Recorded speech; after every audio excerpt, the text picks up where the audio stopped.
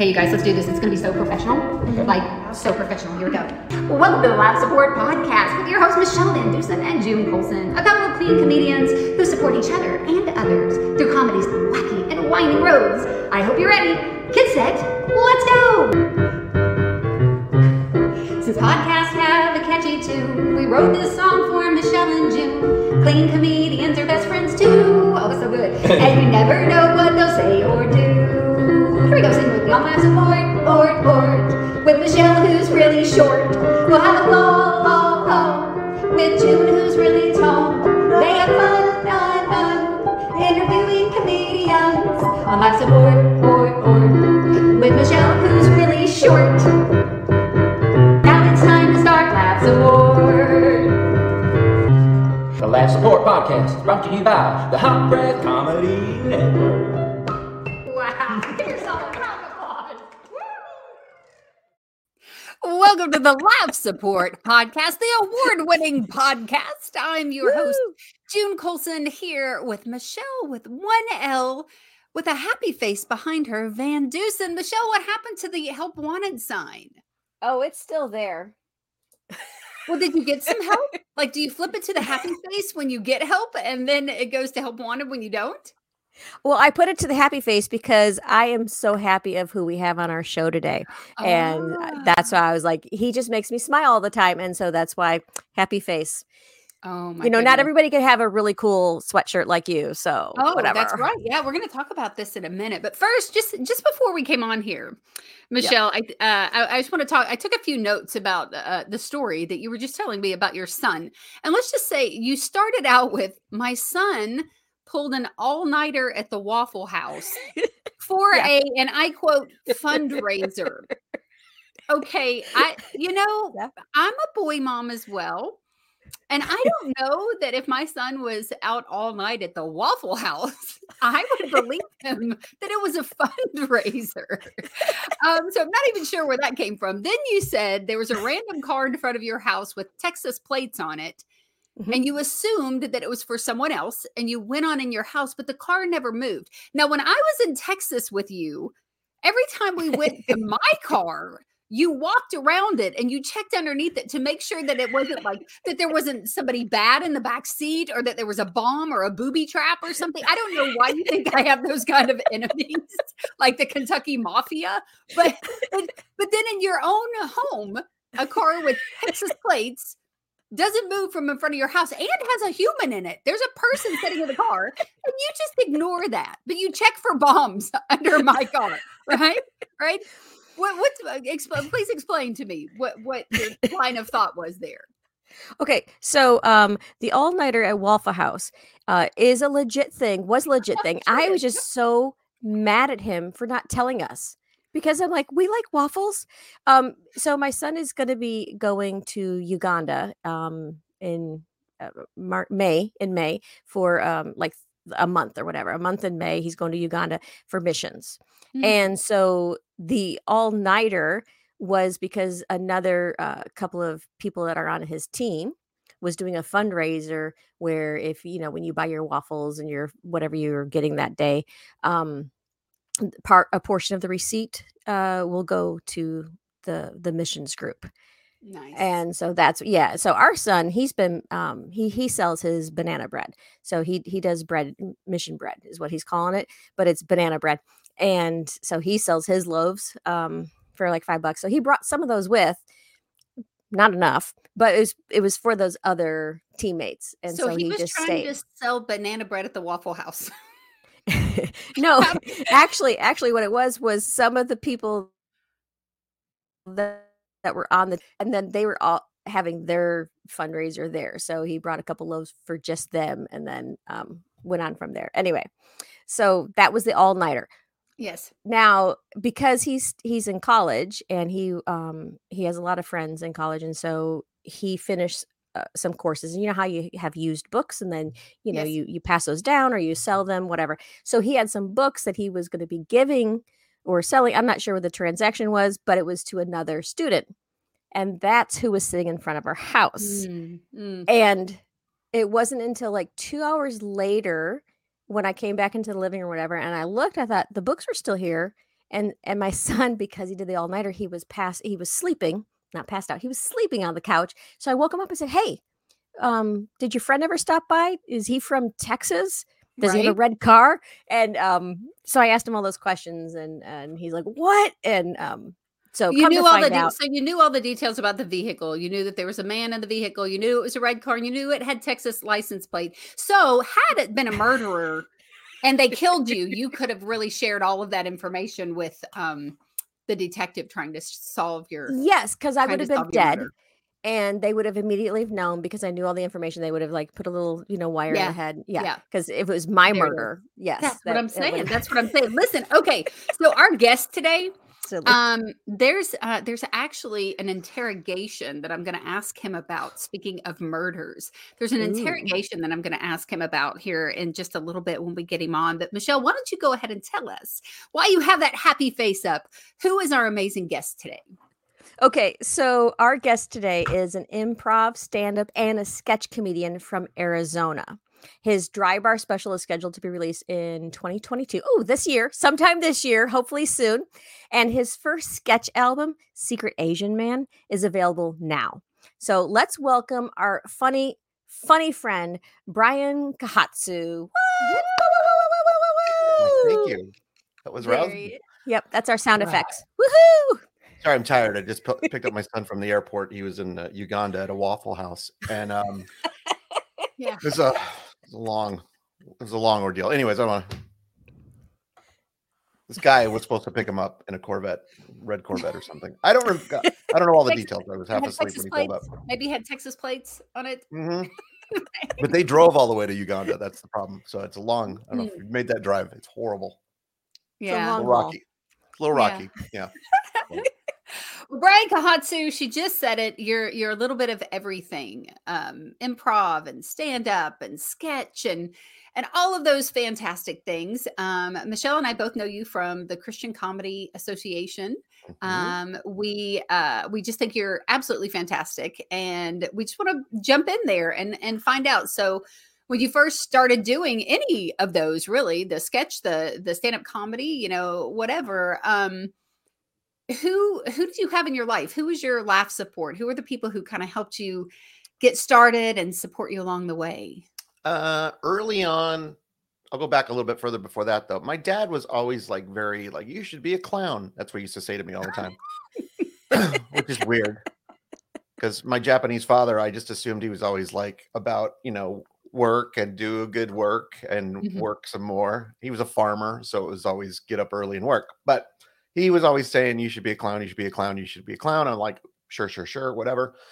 Years later, I didn't start my comedy adventure until I started doing radio, which I was in my 30s by then. But when I did finally start doing stuff, there was a buddy of mine named John Mills, who is currently he works for the TV show NCIS Los Angeles. He works on that show, so I don't see him as much. But he used to do improv with National Lampoon when he was in his 20s, and there was some couple of audition things came up, and he pushed me. He's like, "You should go do this," and I wasn't a performer at all, so he encouraged me. But the main thing he said for improv was, I went to an audition for an improv troupe, the first improv troupe I was ever in, and he was very adamant. He said, "Just commit to your character. That's all you have to do for improv." And I said, "Okay." He said, "Just commit. That's it." So that's what I did. I went, and John was very from the get-go, and he wasn't even living here at the time anymore. So there was just kind of this quick phone call, like, what do I do in an audition? He's like, so he's been super supportive from a long distance over the years now. So, but that's when I got started was John. Like I said, he's still super supportive. And then I have a bunch of crazy people like you guys now that, that are in my huge web of support, network of support, and et cetera, et cetera. So, but was I supposed to say my wife? I think I'm supposed to say my wife. Go ahead and say that. Go ahead and say your wife. Go ahead and tell us how amazing and supportive she is. When my wife found out what I was doing, she goes, "And who would be your laugh support?" And I said, "Of course you." Now, I've known my wife for super longer than most people should ever know anybody. I've known my wife since we were 7.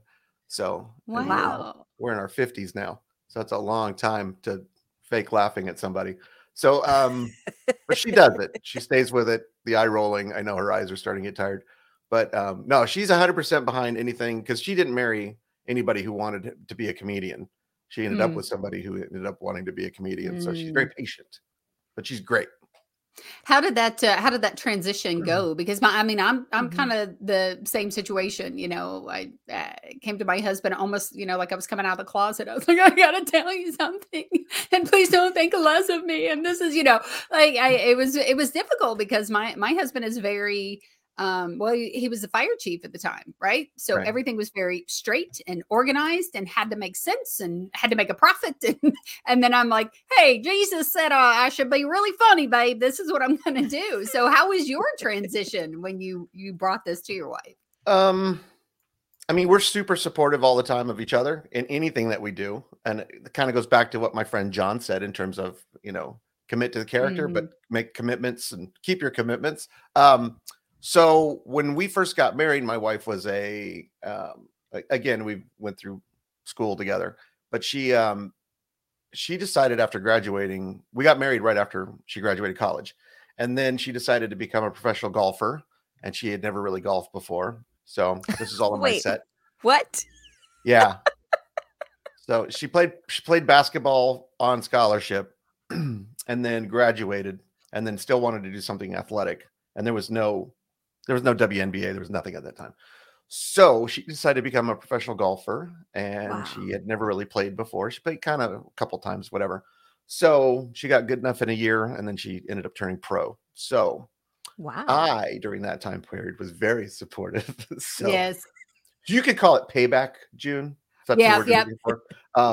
But she was on the road for like 12 years. So very supportive. And we didn't have kids until after she got off tour. So then this next phase hit. It just naturally happened. She was all for it. Because it was just, I always worked a lot of hours anyways. I have a production company, and I've done that for 30 plus years. But so when I segued into this, it was kind of like a little bit of a time. I did a radio show, and from the radio show, then I got into improv. And then, so that time I was using for those other things got replaced. So I wasn't taking any more time. But the number one rule she gave me was, because the kids were little at that point, was, I think it was after the first year of doing comedy. She basically said, no more shows during the week if you're not getting paid, because that's time you can be home with the kids, which really pushed me to go, okay, if I'm going to do this, I need to get paid gigs, you know. Right. I don't want to spend more time with the kids. I just need money. If I want to get out of this house, money. Right. So if the kids are driving me crazy, I better have a gig that pays to go to. So, which ended up, you know, so then it's just weekends at that point. I kind of stopped doing open mics, and some of the open mics here would pay $5-10, whatever, gas money. But so that kind of set that in motion. But I think that pushed me a little bit harder my early years of comedy, without her realizing it, to get more paid gigs if I wanted to keep doing it and really kind of be serious about it. So, you know, because what other than that, it's just I'm a dad with my family at home and my kids waiting for me, and I'm hanging out at these horrible bar shows, you know, with you know, comics can be different people. Yes. Yeah. When you're hanging out with them. So but she's super supportive. Absolutely. Michelle, she's going back on tour now. Because she's old enough to qualify for the senior tour. So she's been going out more. So now the kids are old enough. They can take care of themselves. Have you ever paired like where she's golfing with comedy shows for you? So that way you're traveling at the same time, same place? Did a fundraiser once together where she played, and then I did the, afterwards, basically hosted the event with the giveaways and all that. We used to in the past. Actually, we're trying to set up something coming up this summer where she's got an event coming up in Washington. So we're trying to get a show going up there. So nice. Make some money on the trip. Very cool. See, golfers don't make any money unless they finish in the money. Ooh, so it's like not like a professional basketball player that just makes money even if he misses every free throw and every shot he takes. It's like with tennis and golf, you have to place in the money or you don't get any money. So there's a lot of pressure on them to do well. That's why comedians, we get paid beforehand. You know, you get that check before you go on stage. Because if I do miss every shot and every free throw and I don't score at all, I still got the check. I may not ever be invited to that game again. But $1 a laugh.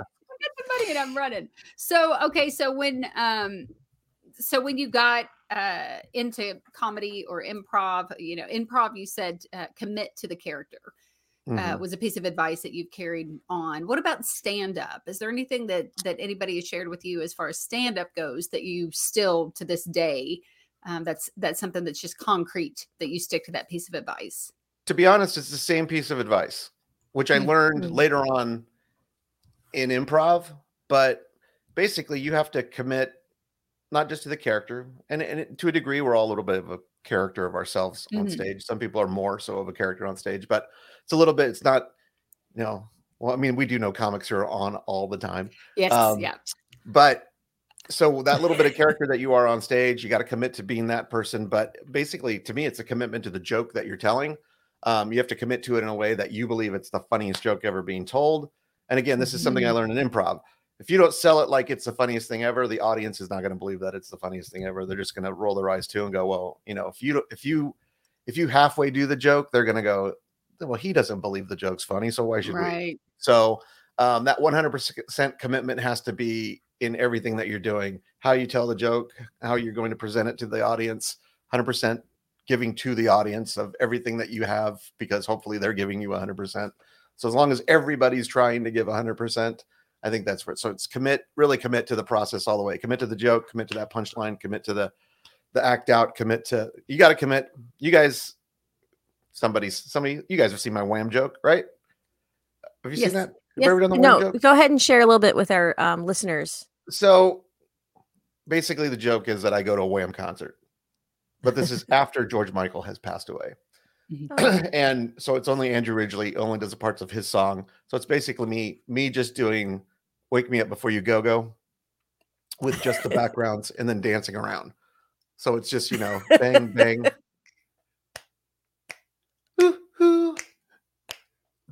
That's it. So but this goes on for a while I'm dancing. So if you don't, and I'm saying commit and I'm in a chair and I can't really do the whole thing. Right. But if I fail on any part of that, it doesn't go over. The joke goes over well because I'm 100% committed to dancing on stage and singing the background lyrics. So that's a perfect example of commit to it. Because if I don't, it's flat. It's not going to go. Even that's a joke too. I can win over people who don't know who Wham is, which is probably nowadays getting more toward half the audience. But even when they're younger, they laugh because they get the premise. At least it's only one half of a duo when it's this. But so, yeah, that was, I think, the first joke I learned. You must commit to this or else you will fail miserably. Yeah, especially anything with an act out. I had starting out, I had this cheerleader bit that I did, and I was very timid about it. Like I didn't want to go too much into the moves or the voice or whatever, because it just felt weird and awkward. But then I knew it was funny. It was funny, and I believe another comedian was like, you just got to go all in with it, And when I did finally just like let loose and do it, it was funny. Everybody was along for the ride. But you're right. If you don't believe it, then, how's somebody else going to believe? I mean, Michelle is, Michelle's laid on the stage and rolled around and basically buffed it with her belly. And that's commitment, right, Michelle? Or insanity. It's one of the two. Yeah. Now, I don't do that anymore. That I was younger and I could get up a little easier. Yes. Well, so it better be funny so that they'll laugh longer so you can get up. Yes. Yeah. It was a whole lazy Susan thing. No, okay, that's more me now. So in improv, you gotta have support, as far as like, everybody's got to be sold on it, right? Everybody's got to be kind of on the same page and that kind of deal. But as far as stand-up goes, because you kind of come with your crew and your support when it comes to that. What is your experience with stand-up? I know Michelle and I obviously we're each other's laugh support. We're there for each other. And we find that important. Do you think in stand-up it's just as important or not at all to have a support system around you? It's a different type of support system versus improv. Improv, you're in the moment on stage together all the time. So you definitely have to make each other look better. And that's the whole key to improv is it's not about you. It's about making your scene partner look good. Whereas stand up, right, it's all about you at times, but that can be a bit much if you get, I don't know. I wrote the greatest joke ever. I'm the best comic ever. You need people in your life who are going to say that wasn't as good as you thought it was, and then look back at tape and go, oh, you were right. So yeah, definitely between stand-ups, I know like the most support I get from stand-up is everyone I came up with that is still doing comedy. Even if we don't see each other, we still text, email. We're in constant contact with each other and do kind of share our victories and our losses and our woes and everything else with each other. And we're definitely even some of these guys I haven't seen. I saw a guy the other night I haven't seen in 9 years, and I was happy to see him, and he did great, and told him afterwards, that was great. It's so good to see you. And you're still doing it. And you're still, so that's nice. But out of that main crew, like Mike James, comedian Mike James, we travel all the time. And we support each other constantly in everything that we do. It's just nice to have that person where, if you're struggling, all the different struggles that come up while you're doing comedy, these are comedy problems I'm talking about, like, I can't get this premise to work, or the punchline's not working. And then at least you have somebody to lean on, not that you're asking them to fix the joke or anything else, but you kind of start talking through it. Maybe you see it from somebody else's eyes, why the audience isn't seeing it the way you're seeing it. But also, like for us, like on the road, I mean, it's just more than that in terms of just accountability to each other when we're on the road. I mean, because again, the road, you're out there, and some of these places are weird. Just to stay safe and everything else. So yeah, no, support on so many levels, I think, is super important. So every comic should have at least one person, if not a network of people. So. That's why CCA is so great. I mean, I know so many people now across the country. If I'm by myself, I can actually find somebody, in town or something. Yeah. Michelle, as far as safety goes, would you be willing to, travel and just make sure that there's no suspicious activity around Brian's vehicle? Would you do that? Would you check for strange people with Texas plates outside, the hotel or what? No, not for Brian, because he's a man.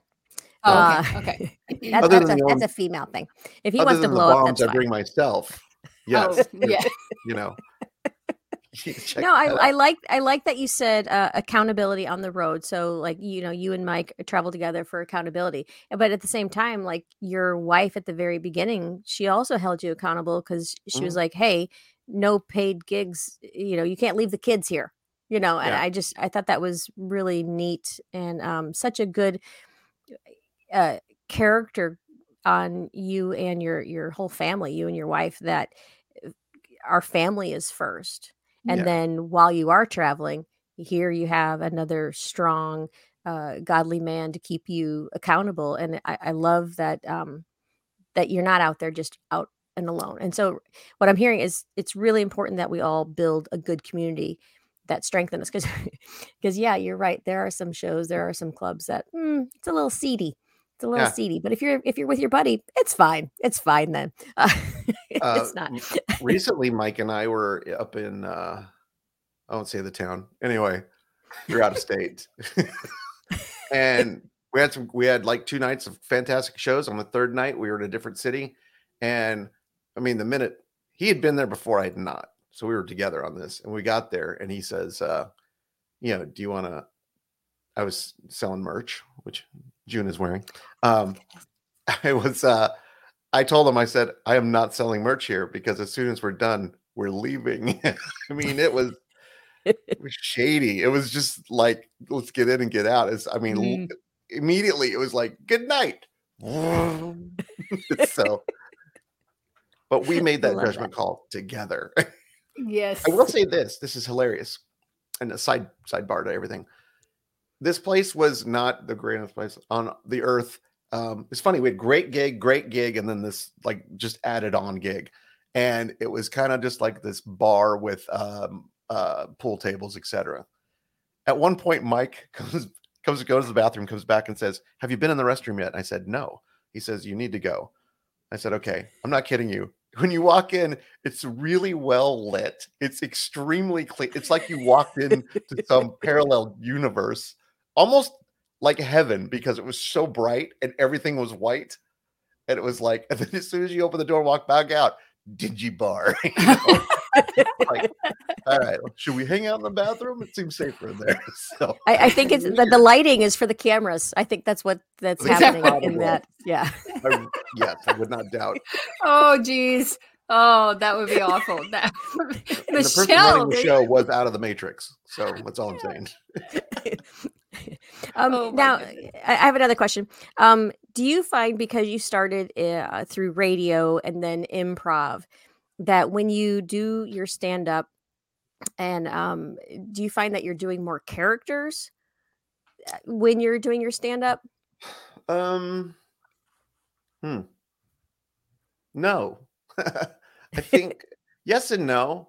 Like radio was a lot for me. Radio was a lot of me doing a lot of my different voices and things. That's how that Mhm. came along. It's the reason my friend picked me originally to be on the show because I did a lot of impressions and things.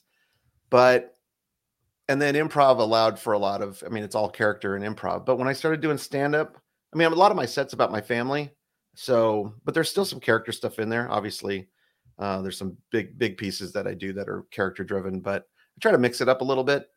A lot of the impressions I used to do, nobody cares about anymore. So times move on. You got to learn new. It's funny because nobody knows the same things anymore. So if you pick a specific character to a show, not everybody's watching the same thing anymore. Netflix, Right. everybody's watching what they want to watch. Regular television, if anybody's watching regular television, there's other shows. But half the time people say, do you watch whatever? I say, no. And I'll say, do you watch whatever? And they say, no. So to try to do any voices or characters based on an actual thing, Mhm. that's a little rough Yeah. anymore, I think, as time goes on. Unless, because how many times, I mean, we're all sick of Christopher Walken and Arnold Schwarzenegger impressions because those seem to be the only two people left on the planet that everybody knows. So, Yes. Yeah. What about Burt Reynolds though? He's a good one. Yeah. Good old Yeah. Burt Reynolds. But Bert's gone. Bert's gone. The Trans Am's coming back, which is good. But yeah, I still enjoy my Burt Reynolds. I did that little bit, Burt Reynolds Celebrity Crank Call. I did that on the first radio show I ever did. Mhm. And then that kind of caught wildfire a little bit. And then when I went to All Comedy Radio, they were familiar with the bit when I went there, which was nice. That kind of got me in the door before I got me in the door. So, but yeah, I'm sentimental about Bert. Oh my goodness. Well, that's so let's talk about that a little bit. So Secret Asian Man, it is a sketch album, right? That Brian Katsu put together. Secret Asian Man. The name is fantastic, which is also the name of your dry bar. Is that correct? No, Oh no. Okay. What's No. the name of the dry bar when it comes my out? dry bar will be called, when it comes out eventually, I hope, it will be called Japanese Bedtime Story. Japanese. Okay, Ooh. so then that refers to my hoodie, correct? All right. So the Japanese Bedtime Story, guys. Now, Brian, can they buy this on your website? This sweatshirt, is it That's available? on my website. Yep. Yep. Okay. So All the merch is on there.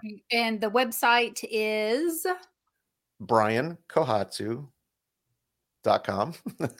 and for those of you guys and just go to the watching, merch it's page. scrolling at the bottom of the screen, but it's There you go. Brian Kahatsu. Kahatsu is spelled KOHATSU.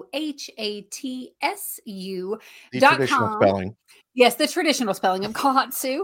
And I tell you, on the side, there's some Japanese writing. It's specifically your name It is my last on name, there. yep. Oh, your name. Yep. Oh, Brian, Yep. that's what you meant. I thought you meant it was my name. I thought it was no. customized just for me. It's just June Colson in Japanese.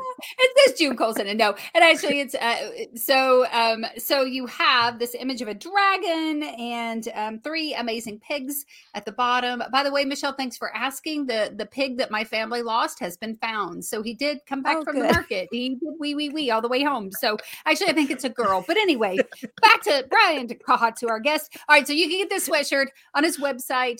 And the name of his dry bar when it comes out, be watching for it, is the Japanese Bedtime Stories. This hoodie is like my favorite hoodie ever. So y'all just check it out. It's super cool. The characters are really awesome on it. But back to the sketch album as well. So there's some friends of ours. So that's one place you've been able to use your characters. We have friends of ours Talk that's about this on one. there. Yes. So Rhonda Corey, we know Rhonda Corey's on there, and Mike James is on there. And I wrote down a few of my favorites. Okay. So Billy's Boulevard. Uh-huh. Y'all have to listen to that. Just the very first encounter Billy has with the waitress, that just absolutely cracked me up. Home of the Hawks, the national anthem on Home of the Hawks is Oh, really? beautiful. You got to listen to the national anthem on that. Wow, thank you for liking Home of the Hawks. I because loved Home of the that was up for Hawks. debate in the House. I love Home of the Hawks. Just the national anthem itself brought it Just home so you for know, me. real quick on that, June, that was the first sketch I did because it didn't require anybody else. So I did that one first. And because it was the first one, I wasn't really being ultra critical about editing. And Yes. so my son listened to it and he goes, huh, okay. And no real reaction, right? Then my daughter came home and my wife was home and they listened to it. And my daughter's reaction to that one was, because they don't understand sketch for audio only, like the old, Yes. this type of album. Anyways, my daughter says, is this supposed to be funny? So it just cracked me up. Anyways, that one, it's original to what you're hearing now, has been chopped up to the point, and then at the 11th hour, I literally added a couple things to make it what it is now. So I'm Yes. glad somebody likes it. No, I loved it. Alphabet Soup, Ron Corey is featured on that. Ron is all over that one. Tribute to Jack Black. That just makes my heart happy because he's one of my favorite people on the planet. But my real question was the interrogation of Denise. Interrogation of Denise. Would there be a character in that maybe you based off of a Christian comedian with a Southern accent that seemed capable of murder? Would there have been maybe, Brian? I felt something when I was listening to the interrogation of Denise. Was it because the impression was dead on? Potentially. It's a voice I've heard before. You know what I'm saying? I'm just saying. Maybe. You don't know, June. We may never know. That's a mystery in itself. It is a mystery in itself. Well, it's no mystery that Brian Kahatsu, you have been an amazing guest today. Again, if you want to find Brian Kahatsu, I just pulled a Michelle. She messes up people's names. Brian Kahatsu. I've never said his name wrong. Maybe it's, I'm still rattled by Denise. Maybe that's what it is. It's www.briankahatsu. That's KOHATSU.com.